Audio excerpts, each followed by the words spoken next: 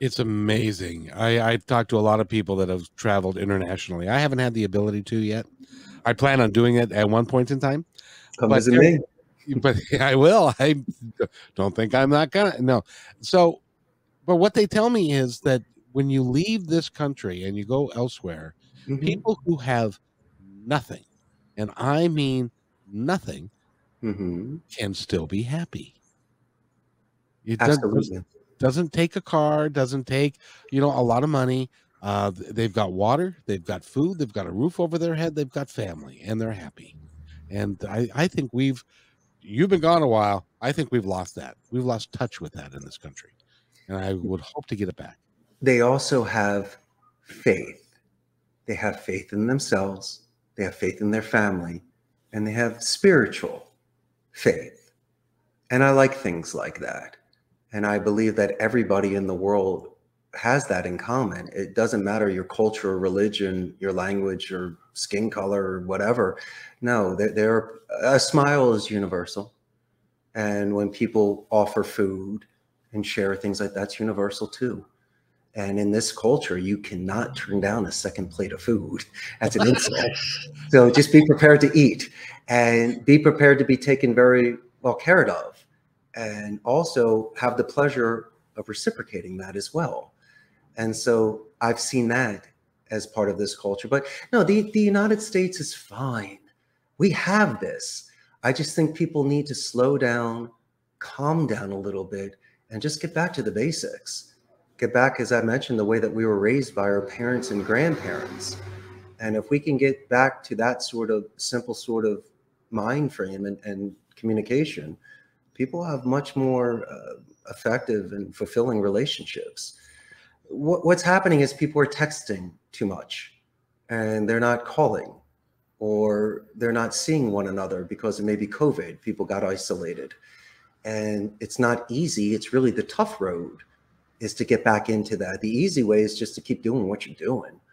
But the more challenging way is to walk next door to your neighbors and to say hello, or to make that extra effort to not break a plan and to see your friends, or to do a follow-up email or phone call for courtesy and not be latent about it because people are expecting that. And so as long as you can do those sort of things on a daily basis, it won't pile up, you won't forget about it, and you'll be invited to a lot of parties and events because you're showing interest in that sort of relationship. Absolutely. Yeah, I asked my youngest son when he was 18, 19. This is about 10 years ago. But he was so good at texting that he could in class have his phone in his pocket and be able to text without looking at the number, the letters as to Mm-hmm. what he was. I mean, he was so gifted at texting. He did it so much. So I asked him one day, I said, "So don't you find that texting takes away from the personal attention of having a conversation with somebody?" And he said, "No, I'm fine with texting. Besides, I can talk to five girls at the same time when I'm texting, and I can't do that when I'm on the phone." So it's like, well, like, okay, but What's your son's name? The Fonz? And that sounds great. Five girls at the same time. he Remember was, our generation. oh We yeah, had to call people's homes to ask permission to speak to our friends. yes, we did, because Dad would pick up the phone and it would be like, "Who's this?" That's right. Oh, can I talk to Lisa, please?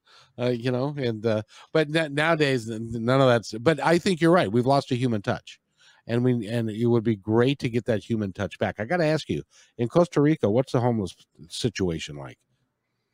It's there. And I see it a lot in San Jose. But really, what I see is it's more of somebody that's lost their way.